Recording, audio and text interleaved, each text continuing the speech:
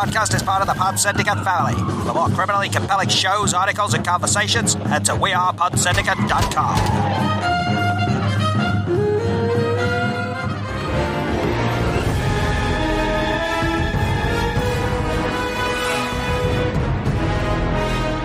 Hello everybody and welcome to the latest episode of the Rewatch Project, where we will be talking about episode 8 of season 1 of Agents of S.H.I.E.L.D. That's an episode called The Well. I think we're going to have quite a lot to say about this episode, so I dare say this will be a just covering this one episode on this one. We're still figuring out the format of the show, how many episodes we do per release, but for now we will be talking about The Well. First directed by Jonathan Frakes. Oh, it is, isn't it? Okay. Gosh, yes. So that's one Commander Riker from Star Trek The Next Generation, and also a director of obviously lots of Star Trek to this day.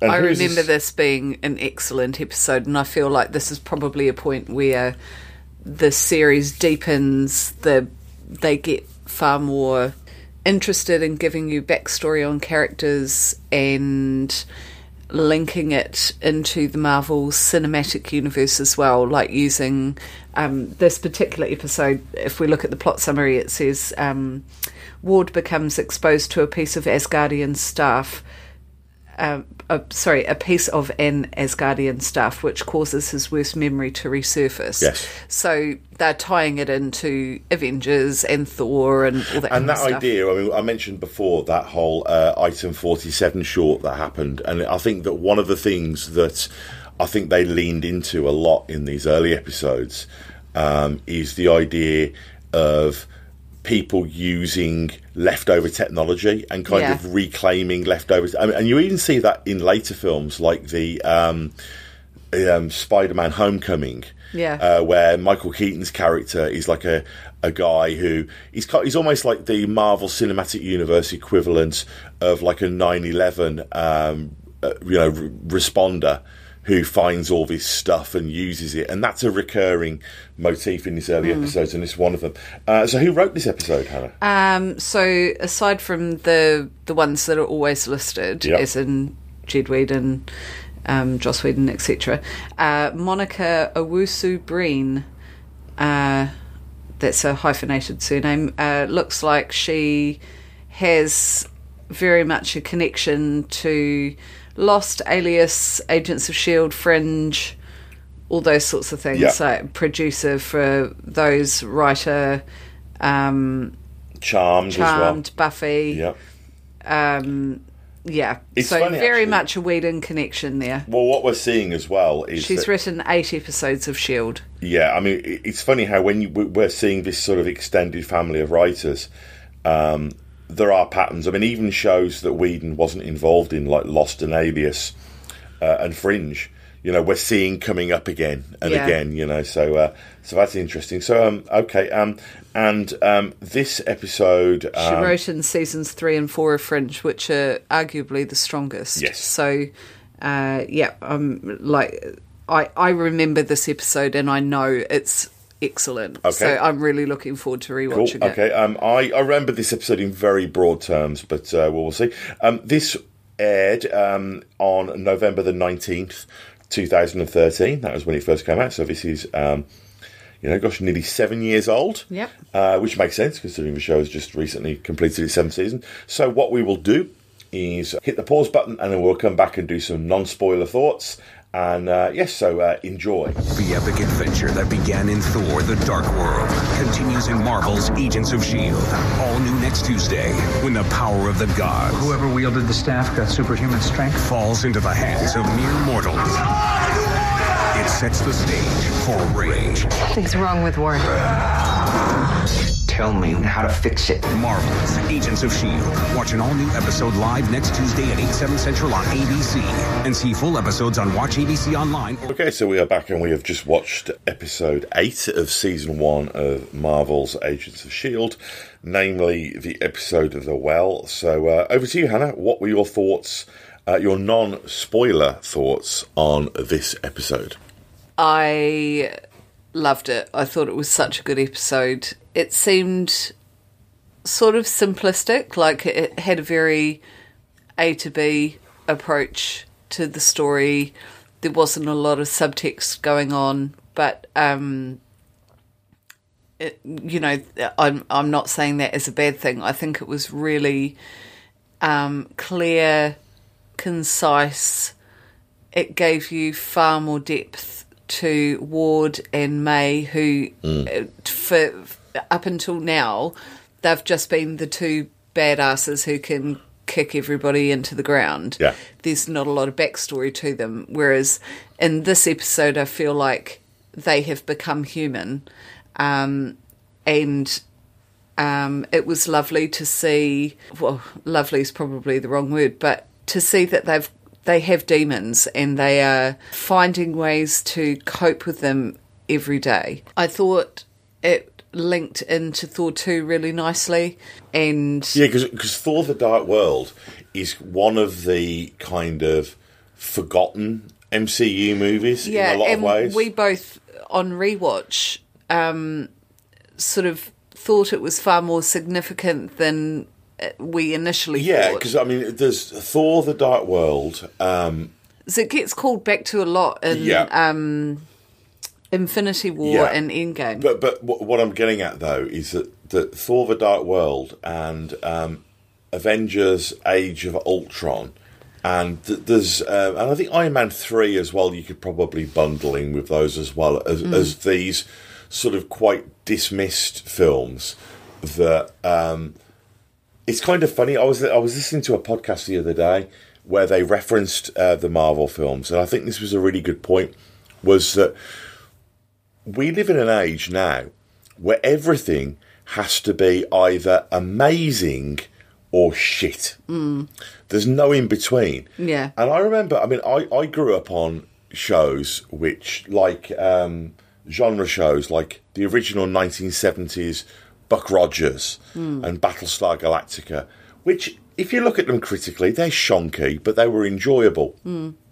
And I think that now, because of the how spoilt we are with the quantity and quality of content we've got, I mean, Christ almighty, we've got shows like, you know, if you look at something like The Mandalorian, that's a TV show, but it looks like a movie. Oh, it's amazing. You know, we're so spoilt that what happens now is that if you have a Marvel film that isn't Infinity War or isn't Avengers Assemble, well, it's shit. You know, if you have a film like Thor the Dark World, which isn't the best Marvel film, or Age of Ultron, which isn't the best Marvel film, but if you look at them... it's still a good film. They're still really solid, enjoyable films.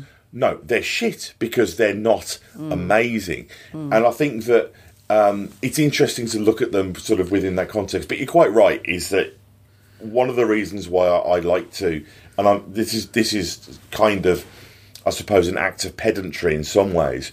But one of the reasons why I always like to mention at the beginning of the show the date that these shows aired is that these were designed to be watched when they aired, which was in relation to those shows and to the movies that were coming out. In this, like, for example, we've had episodes this season. I mean, the pilot episode of this season obviously was a follow-on from the first Avengers film, like Coulson dying and coming back and all that kind of stuff. And then we've had episodes which have referred to Extremis and those elements that were introduced in Iron Man 3. And now we've got Thor the Dark World. So what you can see here, retroactively, but obviously at the time, is we're moving through phase 2 of the MCU. So this is kind of like an adjacent path, like an adjacent storyline. And I think that gets lost maybe a little bit on rewatch because you're not watching them alongside. If you're watching the show for the first time, even if you've seen the MCU, it might not be immediately obvious that this is relating to a certain film. But obviously, when you watch these shows when they came out, you had probably gone to see that movie at the cinema the week before, you know? Yeah. I feel like as Agents of S.H.I.E.L.D. goes on, obviously the connection to the MCU is still there, but it's not quite as overt as it is in the first season. Well, by that point, it's created its own mythology to fall back on. Yeah. Yes, it's got enough in the bank that, they don't have to rely so heavily on what's going on in the films. But season 1 particularly has a very strong tie-in. Yeah. And that's not saying that that's a bad thing or that the later seasons suffer from not, tying into No, but it's a fair observation. Hard. But yeah, it's very noticeable on rewatch that they are making particular effort to keep the continuity between movie and TV, and keep that story thread running between the two universes. Well, it's all they've got at this point. I mean, and it's interesting. A good point of comparison of that would be Star Trek Deep Space Nine, because if you look at that, the pilot episode of that starts with all of the Borg stuff from The Next Generation. Yeah. And there's loads of callbacks to that show because it wants to remind you it's in that universe. But by the time you get to season 2 and 3 and 4 of Deep Space Nine, it's already got enough of its own mythology that's the folklore that it's calling back to. It doesn't need to kind of lean on this other sort of like sister show. So, cool. Okay, what else you got, Hannah? Well, a couple of little things. I thought Coulson was at his quippy best. Yeah. I wrote down his quote of "See what I did there" when he was talking about digging something up. But I love the fact that he says it like really real grimly. straight. Yeah. It's almost as though his quippiness is such an assimilated part of his personality that it's not even pandering, it's just who he is at this point. Hannah's leg of beef for this episode. Where are the diamonds? What did they do with the diamonds? Yeah. There was a really little chainsaw for a big fucking tree. You know what? I would not have thought that if it wasn't for the fact that you and I were at the beach a few weeks ago with our kids and we saw a guy chainsawing up. And I'll tell you what, chainsawing's not as easy as it looks. No. You know? Yeah. I thought it was movie chainsawing, wasn't it? It was so movie chainsawing. Yeah. But then again, I mean, it's not like if you're the producer of an episode of Agents of S.H.I.E.L.D., it's not like you're going to go, guys, you know what? I think this scene would have a lot more integrity if we actually... If you spent 3 hours chainsawing the tree. Yeah, because, that's real, man. That's like, we need a 12-minute chainsawing sequence in this just to bring it, give it resonance. I thought Ward's comment to Simmons when she's about to walk up the tree, "I'll catch you if you fall," was a really nice... So he's kind of taking that big brother role with her. Yeah. They build trust, haven't they? Yeah, but given what the episode is about and the memory that comes back to him is a brotherly connection. Yeah. And I thought that was a really nice tie-in. I realised as well that I'd misremembered this episode because I thought that they, and I'll be very careful, I don't want to be spoilers, but I thought that they told you more about that in this episode. I did too, actually. Because, I probably shouldn't say any more than that, but this episode alludes to certain things that I remember it going into more detail about, and I'll just leave it at that. Yeah.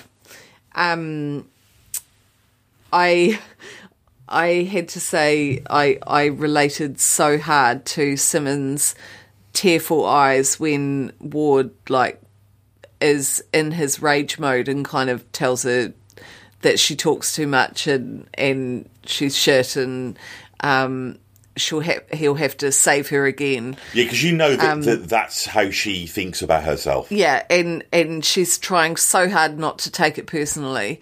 It just I can fully relate to that. When someone's having a go at you and you're going, it's not about me. It's just a bad day. Yeah. But you're a vulnerable human being. Quite often think about that with our kids, and they're telling you that to go away or they don't like you or whatever. And I'm with them all the time. I'm like, you're right to think that, child. What? You are an exceptional judge of character. What, that they don't like me? No, me. Oh, you. Jesus Christ. It's not all about you. Isn't it? Oh, damn. Well, okay, it's mostly about you. What else did I think? Well, tell me some of the things you thought. I've got loads. I mean, Well, come on. I'm just being considerate. I recently edited the last episode, and I was just such a over-talking, interrupting mess that I'm probably overcompensating for that. It's Right, well, maybe let's have some back and forth. Okay. First things first is that, as you've mentioned, the setup of this episode is that they're doing the cleanup from Thor: The Dark World. So this is another example of the early season 1 kind of propensity to getting back to, and I think this might be a pitch thing because all shows are pitched to networks, and I get the feeling that something that was central to the pitch of this show, which may or may not continue, is the idea that you'll have all the big events in the movies, and then Agents of S.H.I.E.L.D. It's for jizz moppers. Basically, they have to go in and they fix everything afterwards. Yeah. And this is another example of that kind of item 47 thing of, right, this huge budget thing has happened in the show, so somebody has to deal with this. And that's a popular thing. I mean, the most recent Star Trek TV series, Star Trek Lower Decks, is that conceit, is the idea that you've got the big heroic things that happen in the movies. Well, how does the admin work after that? I mean, Daredevil worked in that respect as well, didn't it? Yeah. In the MCU. Yeah, it was like, oh, you do all your shit, but we've got to live here. Yeah. We've got to live with the consequences. Yeah. So this episode is very much in that world. And another thing that this episode touches on, which is, I mean, I've mentioned before this idea that all of the subtextual, the themes of the first season, or of this show, we've mentioned before this idea of, family, marginalisation, what it would feel like to live in a world where suddenly there are superheroes. What does that mean to the other 99.999% of the world who aren't superheroes? And I think what this episode talks about is the element of that this episode shines a light on is the idea of what happens when myth becomes science. Yeah. So the idea that, and there's lots of ways that this has been explored in pop culture, whether it be, Egyptology and the idea that maybe that they were aliens. In this case, specifically, what this episode kind of posits is that aliens came to Earth, a millennium ago. They were perceived as gods because that was how you would perceive these people. That became, Norse mythology, and but now we've realised that they are actually aliens. Now, this is another great example of what a TV show can do because of the time luxury that it has that films can't, is that's kind of touched upon. Like in the movies, you've got like Natalie Portman, Stella Skarsgård, and who's that chick from Two Broke Girls who's in the Thor movie? Yeah. Sort of saying, oh, hey... Mick Quipperson. Yeah. They'll say, like, oh, we thought you guys were gods, but you're actually just aliens. Now let's move on because we're a movie. What Agents of S.H.I.E.L.D. does, and this episode is a great example of that, is that it explores that. It's the fact that there'd be lots of people who are actually quite upset about that. So, I mean, what you've got is, I mean, imagine if aliens came down to Earth now, what that would do to religion. Yeah, absolutely. Because the whole idea is... Kat Dennings, by the way. Kat Dennings, yeah. So the idea that, man is made in God's image. Yeah. Well, what would happen if we found out that man isn't the only thing out there? That would... And I think that this episode is, and not for the last time, kind of picking at that. So what you have here is kind of like this movement within the story of the episode of like this sort of like Nordic fundamentalists who are like, you would have that because, and spoiler alert, because we will probably cover this show at some point, Babylon 5 does a little bit of stuff about this as well. Yeah. This idea of like aliens and are they aliens? Are they angels? Is it religion? Is it, all this kind of stuff? Yeah. And I think that there's some interesting stuff going on in this episode where what they do, and this is very emblematic of the show, is say, okay, well, Thor and Asgard, the Asgardian world comes from Norse mythology, but in the Marvel universe, well, they're essentially aliens. But we've had, 2,000 years of these people being viewed as a mythology. That would cause some shit. Yeah. If that was suddenly revealed. And I think that this episode, it does some interesting stuff with that. I also like that we've got a guest star here, Peter McNichol, and he's definitely one of those it's that guy from That Thing actors. So he's known from, you mentioned Hannah, obviously, Ally McBeal. But he will always be Ally McBeal for me. Yeah. Because he was one of the main cast members through the whole thing.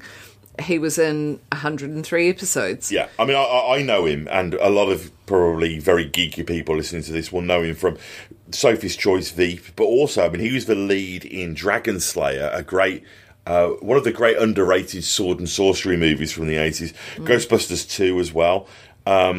He's a great face, and it's nice to see him turning up in this. But there's also some interesting stuff here, and this is a very Joss Whedon thing.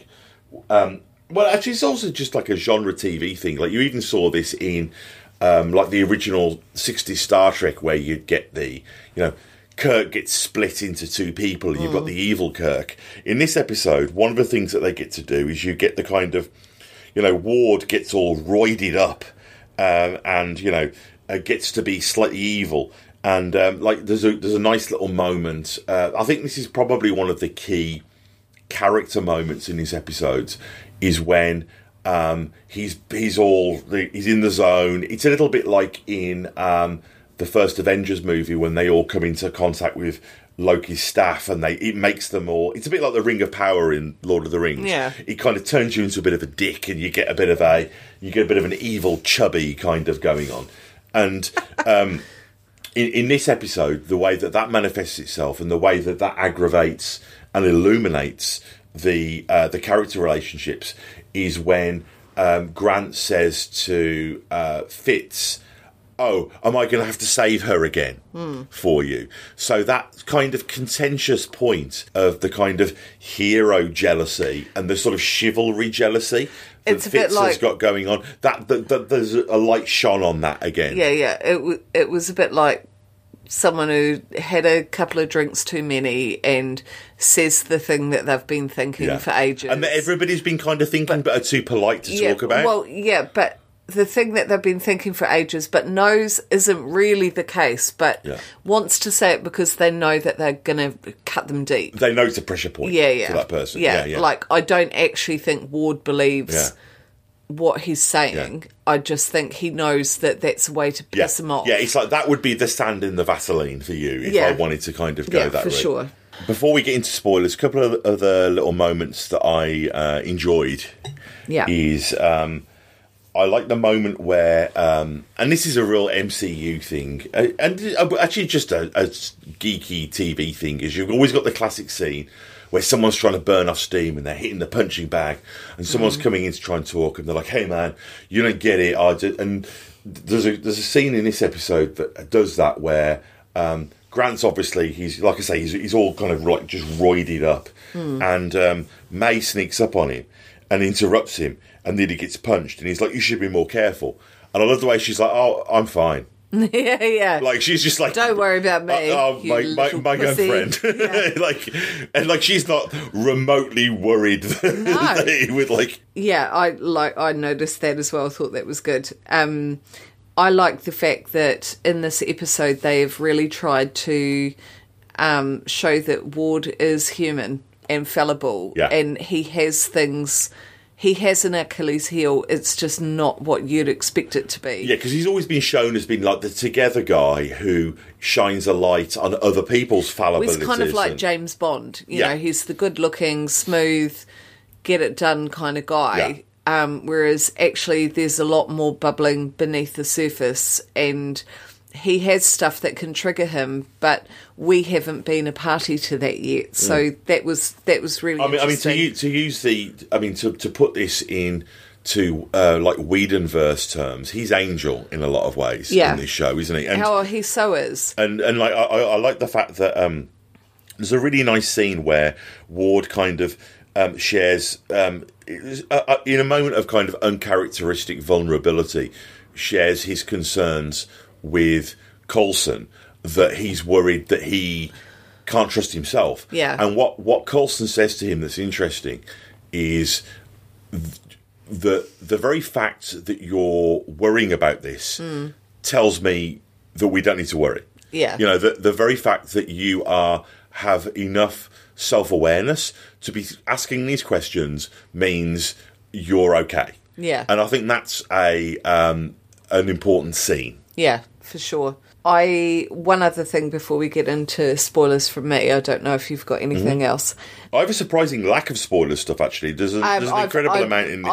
I've only got 2 spoiler things. Which is odd, actually, considering... But we'll talk about it. It was a very passing comment, but I just put, how convenient that they bump into the professor when he's holding a piece of the stick.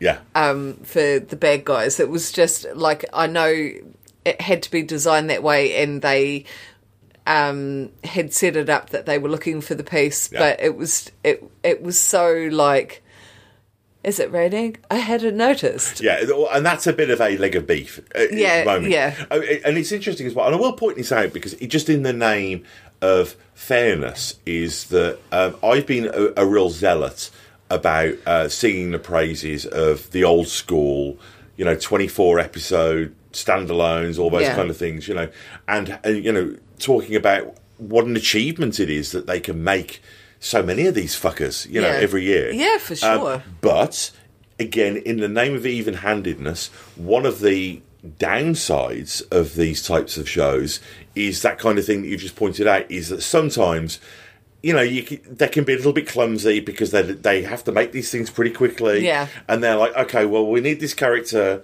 to do this thing. They need to be here at this time in this place. They'll hand wave things. Yeah. And again, just in the name of full disclosure and fairness, you do get, the downside of it is that you do get moments where you're kind of like, yeah, okay, oh well, whatever, and you can hand wave it because of all of those reasons, but it's fair. It's fair to point that out when it does occur. Yeah, for sure. And I think also on rewatch, it's probably easier to let those things go because we have 154 episodes to watch. Yeah. And you know that it's just one small it means less. Moment. When you've waited 2 years for a season of Better Call Saul, and there's 8 episodes, those 8 episodes better be fucking flawless. And it's a different... Every part of it must be significant. There is no excuse. Yeah. But whereas, when you make 25 of these every year, for half the money, all right. it's okay if you kind of fluffed it. There's it doesn't mean to say we haven't noticed. It's just that we don't care. We are as much. not ignorant of those shortcomings. It's just that when you weigh that shit up, and when you're, and I think a lot of it is down to it's how you're consuming it. Yeah, and the way that we're consuming it is. Like a comic book, these aren't novels. Better Call Saul, The Sopranos, The Wire, they're novels. This is a comic book. I sort of feel like, certainly in episodes to come, there is stuff that annoyed us first time around that I don't think is going to this time. Yeah. Purely because we know that we've got another episode to watch however soon we want to watch it. Like, we don't have to wait for anything. I think we have found the viewing sweet spot for this show. I would say that if you, as a listener, because we're putting out now, and we've been doing this show now, this rewatch project, long enough that I've kind of got a sense of what the rhythm of the recording and the release of the show is. And basically, It basically works out when Mike and I decide that we've had a really hard day and we need to have a glass of wine. We'll podcast. Yeah, but what that is levelling out as is we will release an episode of this a week. Yeah. And I think that Agents of S.H.I.E.L.D. is a great 2 episodes a week show. Oh, do you now? Oh, no, I said 2 episodes a night. You're saying 2 episodes a week. Yeah. I would still... Am I off the hook? I would still say 2 episodes a night. Yeah, but if you're not slamming it, then yes. No, but we're kind of agreeing in broad terms though, because I think basically what we're saying is more than 1 a week. It's not a 1 a week show, but it's not a 5 a night like Lost or a show where you've just got to get it into your veins. You can't, because they're an hour each, so. You know, you can't do 5. It's 5 hours. You just... Well, they're 40 minutes each. Well, whatever. But, like, if you have a life, you just can't do that. No, but the show doesn't provoke that response. No, it doesn't. It's not a chasing information show. It does in some points, but not consistently. Yeah, no, but that's like a natural momentum. But we're getting into slightly spoiler talk here. Another thing I was trying to mention as well was that I like the idea of the allusion to May seeing darkness as well, like the ring of. This goes back to the ring of power thing as well. The fact that it's you get. There's another moment in this episode near the end, obviously, where they are. Reminding the audience about the fact that there's a reason perhaps to be suspicious about the way that Coulson returned from his quote death, but also there's more of a reminder that there has been some kind of formative incident in May's past as well.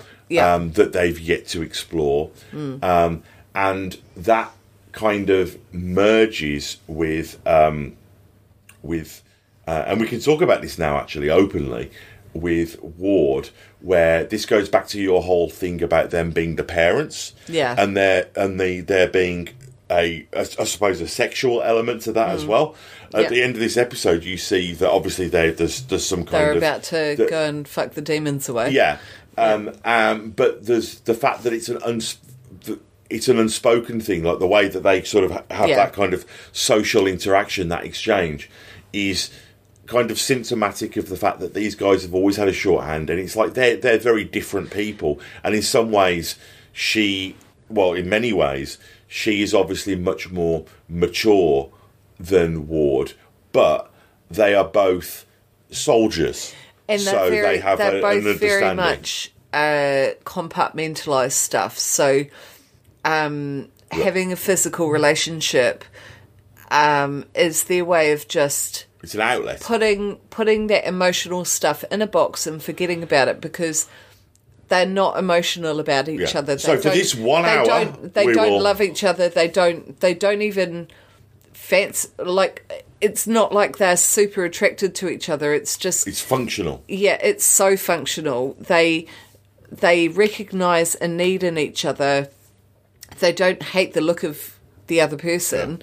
And it's kind of like, just take my mind off what is going through my head for however long. It's like it's almost like a hard drive just dumping data. Because it has to move to be able to have room for all this other stuff.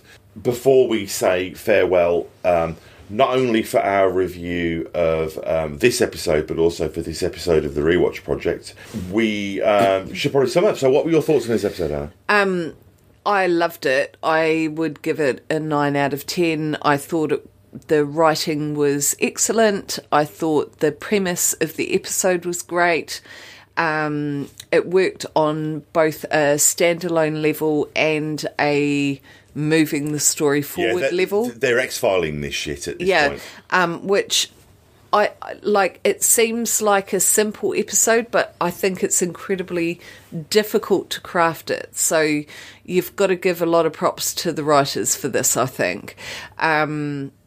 I thought it was Brett Dalton's best episode. Yeah, he's really good in this. Yeah, he really brings it. And I think that's something that, because I know in the pilot I said, when I listened back to the episode, I said that he's fine for the role. He's kind of a bit of a revelation in the rewatch. But what I meant is he's what the role needed, but he really, as the series progresses, he really does find his groove, and he is a bit of a dark horse. He's a hidden gem in terms of acting. And yeah, you're just starting to get an inkling of that now, which is great. And it was a pleasure to rewatch, and I really enjoyed it. What would you give it? Yeah, no, I agree. I think this episode was really good, and I don't know how much of this is a rewatch, knowing what's coming kind of thing. It's very difficult to separate yourself out from that. But I agree. I think the big surprise for me rewatching these early episodes is not only how good they are, but Brett Dalton, he's really good in these. And I remember just thinking, yeah, you're the lunkhead character. But no, I thought it was a really good episode. I think it had a lot of kind of hidden depths to it, and I think it was quite. There was a level of sort of sophisticated subtlety in the episode that I think that, and I don't think this is a rewatch thing. I think part of it as well, and it's going to be interesting to get your perspective on this moving forward, particularly when we move on to other franchises. Is that when you podcast things, it affects the way you watch stuff. It's a little bit like homework, in the sense that I think that when you're watching something, knowing that you're going to do a podcast about it, or write a blog about it, or publish a review about it, it changes your relationship with the thing that you're watching, and it makes you watch it in a whole other level. Like it makes you watch it far more critically. Yeah, the phone is down when you're watching something, like that, and I think that, and also because you start to know how you start to understand what your voice is in discussion. You start to hear that when you watch it, and I think that creates, in some ways, a more rewarding experience. That's interesting you say about that, because because I do have my phone up and I'm taking notes while we're watching, just so I don't forget, my thoughts on various bits and pieces. And there were probably 3 or 4 points in this episode that I did honestly think I'd really like to just put my phone down and watch this, because I'm enjoying it. It's really good. Yeah, welcome to 15 years of Chiswick of us. But I mean, I remember. But I think that's a good testament to the episode, that you want to remove the homework element. It makes you want to just watch it. You're like, I'm just enjoying this. Yeah. I don't want to have to write down. You don't want to have to take notes. Yeah. Even though you're going to have to talk about it, you just want to watch it because it's good. It's a good episode, and it's fun. It's engaging. It's interesting. It is intelligent. There's so much in there. I feel like such a zealot, but I really enjoyed it. No, I agree. Okay, well, we will in a moment take a short break, but what I would like to remind everybody is a couple of things. First of all, we have a Twitter account now. Oh my gosh, we do. That is not run by me. Well, it's so funny as well, because the way that we record these episodes, I'm not going to pull the curtain back too much, but you might at the big where we were in the production of this podcast at the beginning of this episode and where we are at the end is very different. So, yeah, so we have a Twitter account. It is at RewatchProj. So that's the word rewatch and then PROJ. We already have followers. I've put it up. It's really incredible. cool. Yeah. We also have an email address, and I did notice that we have had emails, but we will cover those on the next episode. And that is rewatchprojectpodcast@gmail.com. Also, we are on other platforms as well. We are on the brand shiny new. This is literally only been up about the last week. Amazon now have a podcast platform. Oh, right. It's Amazon Music, and they have a podcast platform. And we're also on Stitcher. We're on iHeartRadio, TuneIn Radio, Stamp. All the fucking... And we're on Anchor FM. We're at Anchor FM, yeah, that's where you can find us. But to be honest with you, what I would suggest is if you want to contribute to the podcast and actually make a difference, the best way that you can do that is... There's so many different ways that you can find us, but if you download us from Apple Podcasts or iTunes as it used to be, but Apple Podcasts as it is now, if you could give us a review on that, even if you don't download us from that, if you go to our show notes, if you look down at your phone now, there will be a link to our Apple Podcast page. If you just click on that, and if you could just give us a review, what that does is it pushes us up the pages. This is how we got our listeners on Chinstroker versus Punter, was by pimping this. And what happens is, if you get a lot of reviews, you get on the front page, and that's basically how people, for the most part, find podcasts, is through Apple Podcasts or iTunes. So if you want to support the podcast, if you want to, if you want to ensure that we keep doing this, the easiest way to do that is to go on Apple Podcasts and just give us a review. Even if it's a shit review, it doesn't matter. Well, we've got 154 episodes to do, so, we're going to be doing it for a while. Yeah. And, there might be runs of the show where we'll be like, right, okay, let's squash these ones together. But there's so many different ways that we can do it. Yeah. We'll see. But we're on a roll. We're just watching the show and talk about it afterwards. So if you could do that, it would be great. So follow us on Twitter. If you could give us iTunes reviews, that would be a really big help.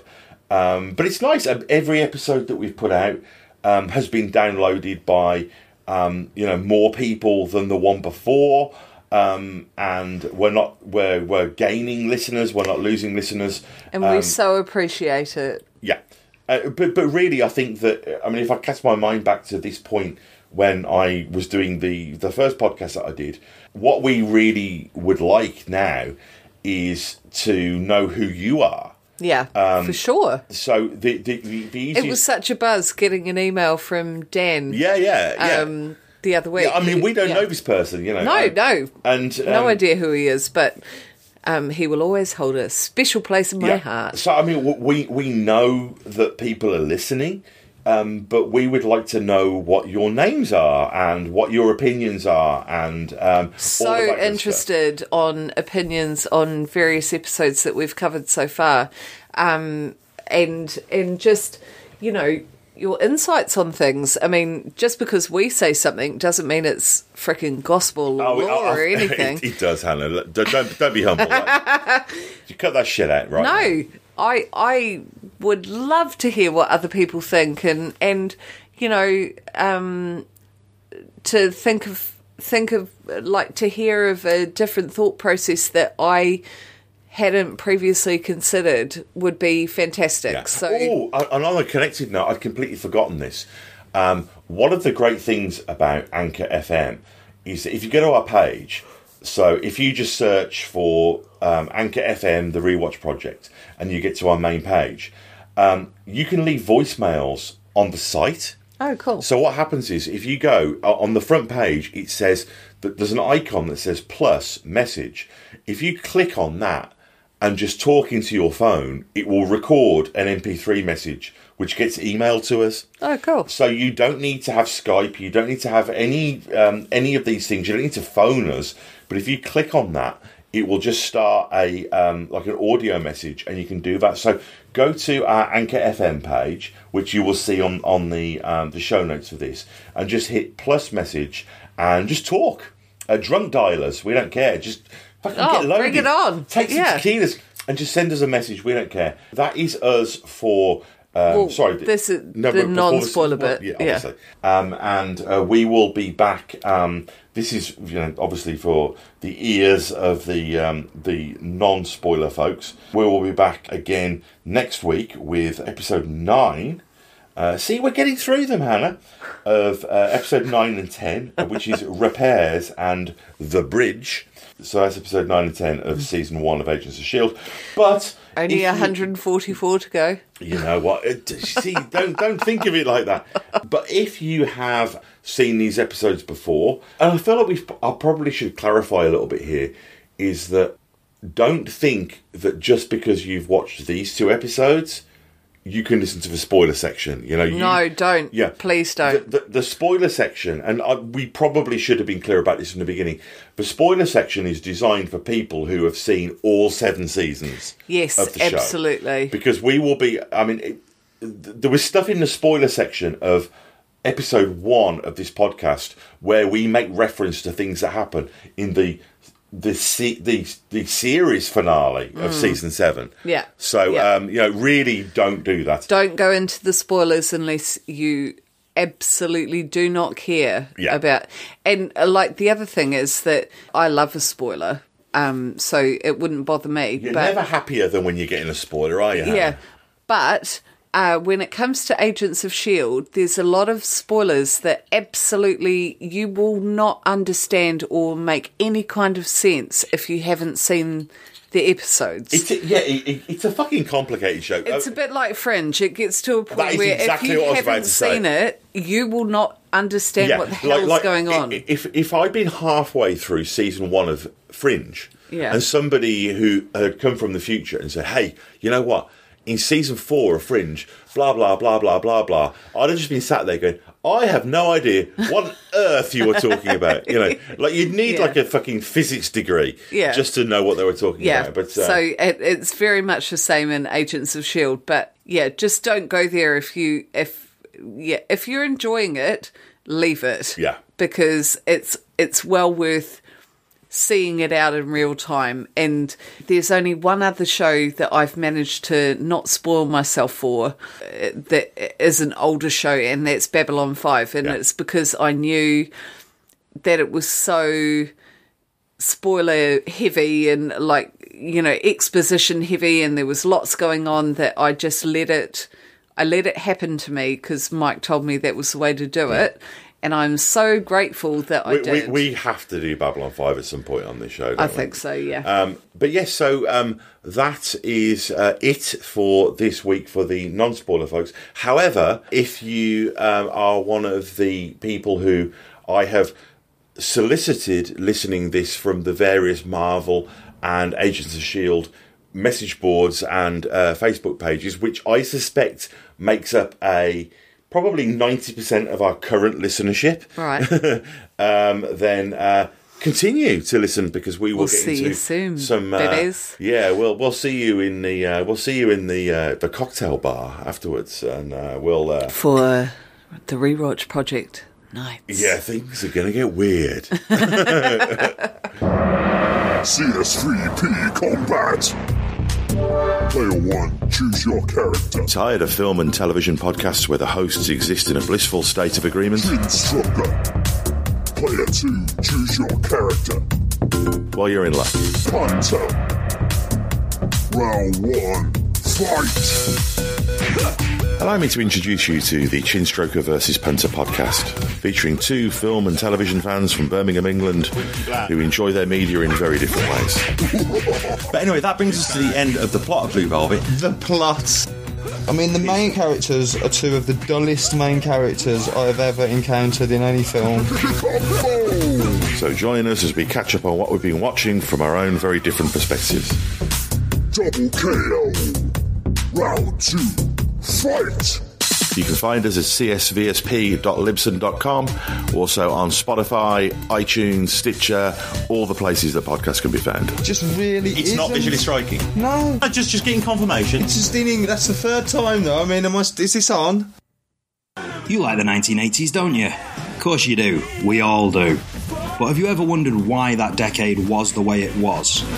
Have you ever wished there was somewhere you could go to get past the usual day-glow sentimentality?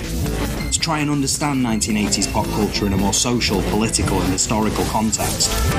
Because if so, it sounds to me like you're ready to go beyond the aesthetics, beyond the nostalgia.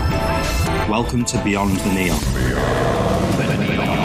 Beyond the Neon is the podcast that dares to pull over the Testarossa, eject the Wham cassette and take off the Wayfarers. If you're looking for retro reviews of Back to the Future, The Goonies or John Hughes movies, you will not find that here. If you're looking for top 10 lists of A-Team episodes, Nintendo games or Stranger Things references, you will not find that here. If you're looking for long boring introductions, Squarespace ads or Patreon begging, you will not find that here. Because Beyond the Neon, we do things a little differently. In each documentary-style episode, I look at one area of 1980s popular culture and break it right down. And each episode features academic insight, guest contributions and interviews, as well as clips plumbed from the depths of the 1980s cultural void. Well, YouTube, mainly YouTube, to help illustrate the wonderful, perplexing, terrifying, joyous and utterly thrilling world of 1980s pop culture. Beyond the Neon might not be as regular as other 1980s podcasts, but that's because Beyond the Neon isn't like other 1980s podcasts. Subscribe to the show today and check out all past episodes by visiting beyondtheneon.co.uk. Yeah. I'm clearance level 6. I know that Agent Coulson was killed in action before the battle in New York. Got the full report. Welcome to level 7. Sorry, that corner was really dark and I couldn't help myself. I think there's a bulb out. Okay, so we are back into the spoiler section of this review. Are there any pressing, spoilery, larger, contextual, story archy things you would like to mention there, Hannah? Okay, so I have one big spoiler thing, and it's very much a thematic thing, is the whole family connection being such a big theme in this episode. So you have Simmons not wanting to call her mum and dad. You have Ward remembering about his relationship with his brother. That's such an overarching theme as we keep going, because obviously you've got Skye this is her quest to find her parents. Yeah. As things go on, there is a lot to do, especially in season 1, a lot to do with Ward's family, like his father, his brother, why he connects to Hydra. Yeah. There's a lot in terms of family connection, and I like the fact that because this episode is surrounded by Ward, like it really is his episode. Yeah, like Skye, this is probably the least involved she's been in an episode. But I feel like the episodes to date, they have focused on one periphery character to give them a backstory. So, like, you've had the Simmons episode, but obviously you got more about Fitz in that one too. You've had Skye's episode with her hacker boyfriend. I'm sure May is to come, but this is Ward's episode. This is getting to know Ward and what makes him tick a bit more. It's only a tease of that, though. Oh, it's a tease of it. You know how we were talking in the non-spoiler section about how we'd misremembered this, because they go into very specific detail about the whole him being in the well, and that comes into play when who's the guy from Alien? It's all the Bill Paxton stuff. Bill Paxton, when he's in it, that comes out a lot more. Because what we're talking about here, and it's interesting because I remember I did a training course at there was a college that I worked at in the UK that was in a part of Birmingham where it had been seen as a trouble area for recruiting young Muslim men into fundamentalism. And one of the things that you're taught when you work around vulnerable youths in inner cities, particularly in the Midlands in the UK, is this idea of the narrative. Yeah. And the narrative is this recruitment element that very, and I'm not talking about Muslims here. No. I'm talking about radicals. Yeah. Who use that to get people to do horrible things. Yeah. And it's like white people that use Christianity to be absolutely. absolute. Yeah. Well, it's like, it's like football hooligans versus sports enthusiasts. Yeah. Yeah.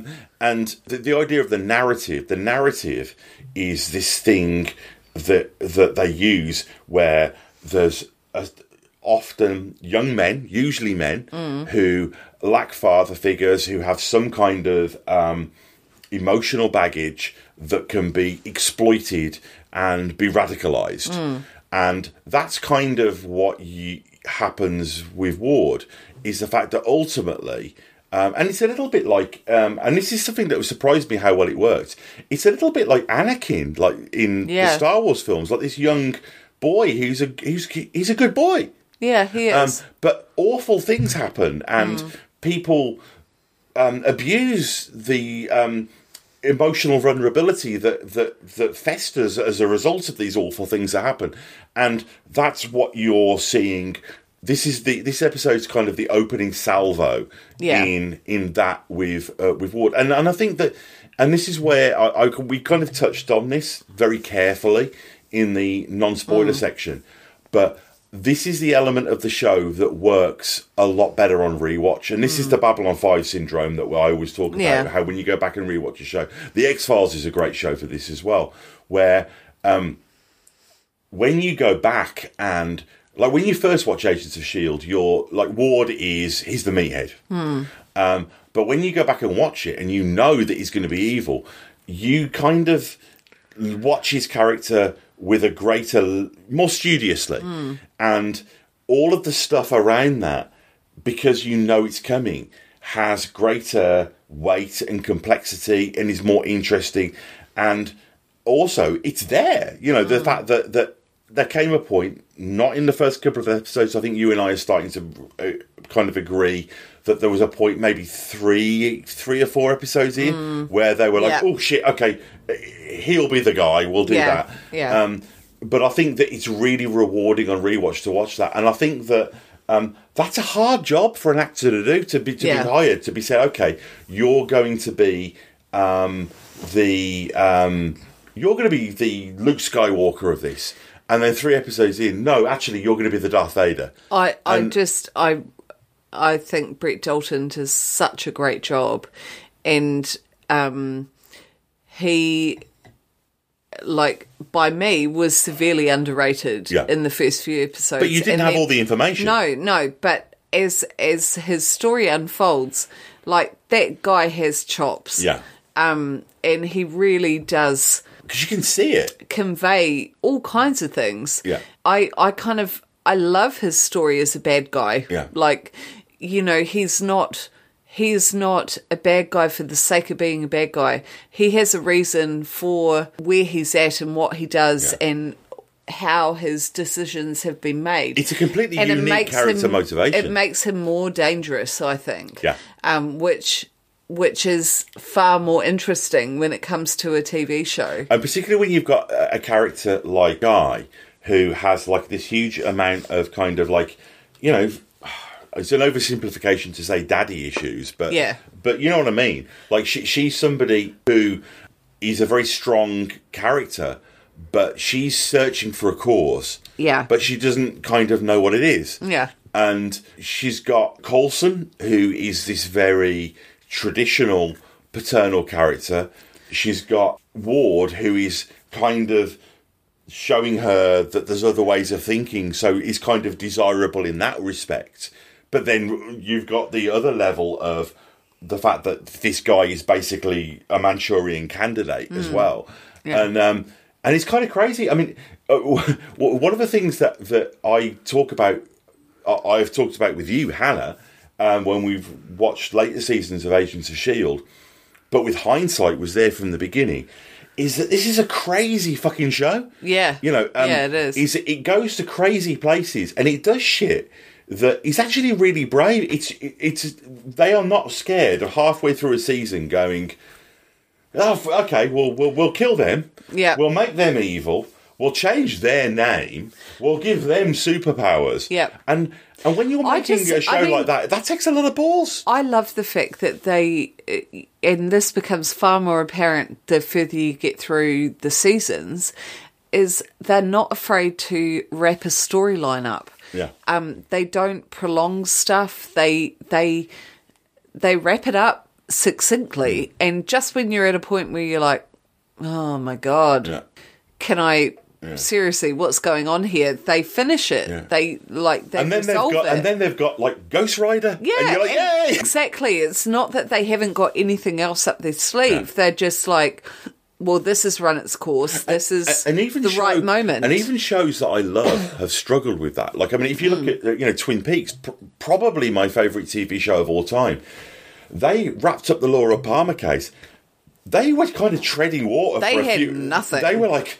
I can juggle. It felt like that for a few episodes after that. But with Agents of S.H.I.E.L.D., they're very good. They managed to do that. Yeah. No, for sure. I think it's also interesting that you've got the allusions to the kind of how damaged May and obviously Coulson are as well. So with May, you've got they keep alluding to this trauma, but we know is the fact that the whole Budapest. Yes. That's the same note I've got. Yeah. You also with Coulson, they're really not fucking around now. That basically he has been lied to, and I love the fact that he obviously wants to pick the stick up. Just to see if it gives him any flashbacks to that moment. Yep. It's like you can see in his head, is this going to give me any insight into what's happened to me? Yeah. Or is this going to take me back into crazy early times when I had a bad But you know why experience? I think he doesn't do it? Why? It's because he knows he has to lead the team. And I think that he's like, you know what? I can't lead the team and deal with this shit at the same time.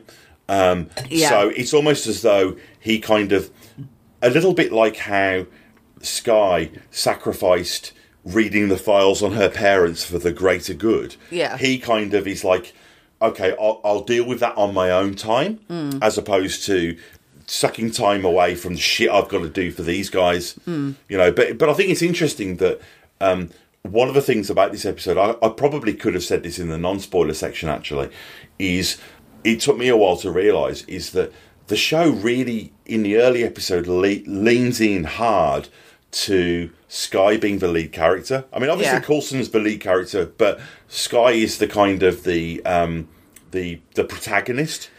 And this is the first episode that really shows you that it's an ensemble. Yeah.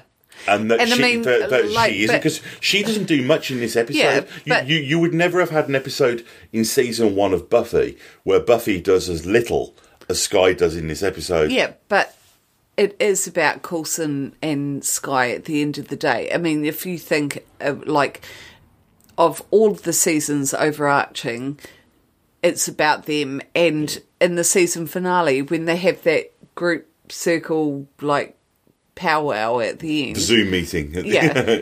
So Coulson and Daisy are the last ones to leave. Yeah. Well, Coulson's the final character that you see at the end of the show. Yeah, but they are the last two together. Yeah. So they are the main people. Yeah. They are. They just are. Yeah.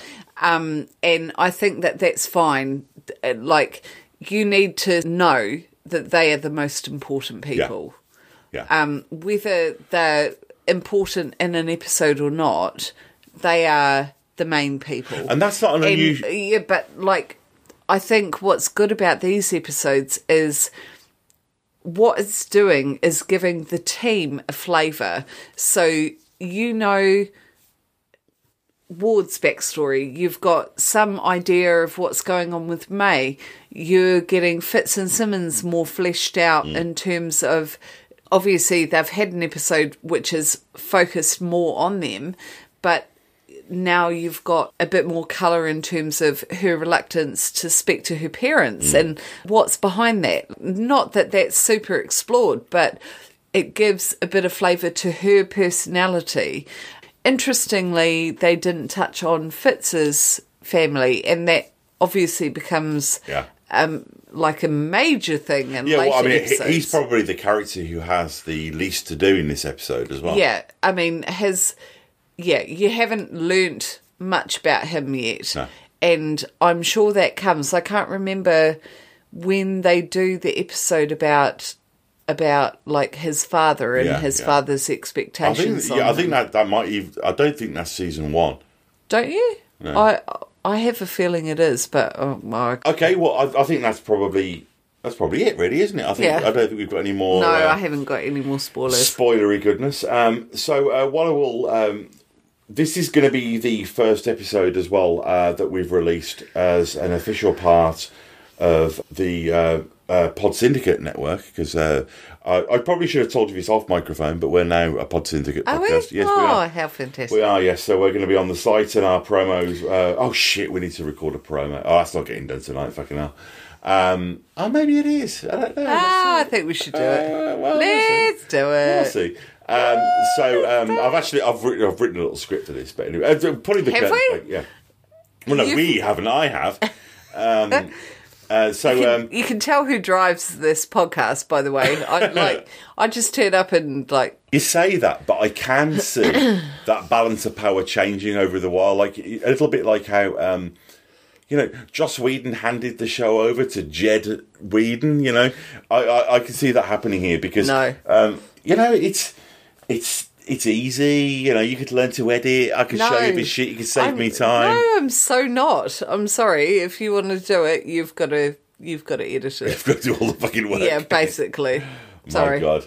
Okay. Well, I've got 2 children to look after. This is not my priority. Whereas I don't have any children. Hannah's kids. During the week, you have very much a part-time children situation going on. I've got a fucking sweet deal here, guys. I'll tell you what, I'll have like a week off work, and then I'll go back to work, and I'll be like, oh yes, this is it. I'm on holiday now. Yeah. But no, so we are part of the Pod Syndicate network, so you can find that at We Are Pod Syndicate. So check out all of the shows. And I've been playing promos for the Pod Syndicate shows throughout all of these from the beginning, but we are now officially part of that network. So I can play the Chin Stroker versus Punter promo during the show as well, so I can do an extra level of very meta. That's so weird because it didn't even occur to me, because I've got like a little folder where I've got all of the podcast promos, and I put them in the last episode, and I thought, oh shit, I could put the Chin Stroker versus. I was like, what does that even sound like? I can't even remember. But no, so go and check out all of those shows as well. I think you will probably enjoy them. And also check out the site as well, because it's not just about podcasts. There's blogs, there's writing, there's music podcasts on there as well now. So go and do that. Specifically, the Chin Stroker versus Punter guys are pretty cool. They are pretty cool. Pretty cool. Pretty cool. Okay, so that's it for this week, guys. And we will be back next week. So farewell.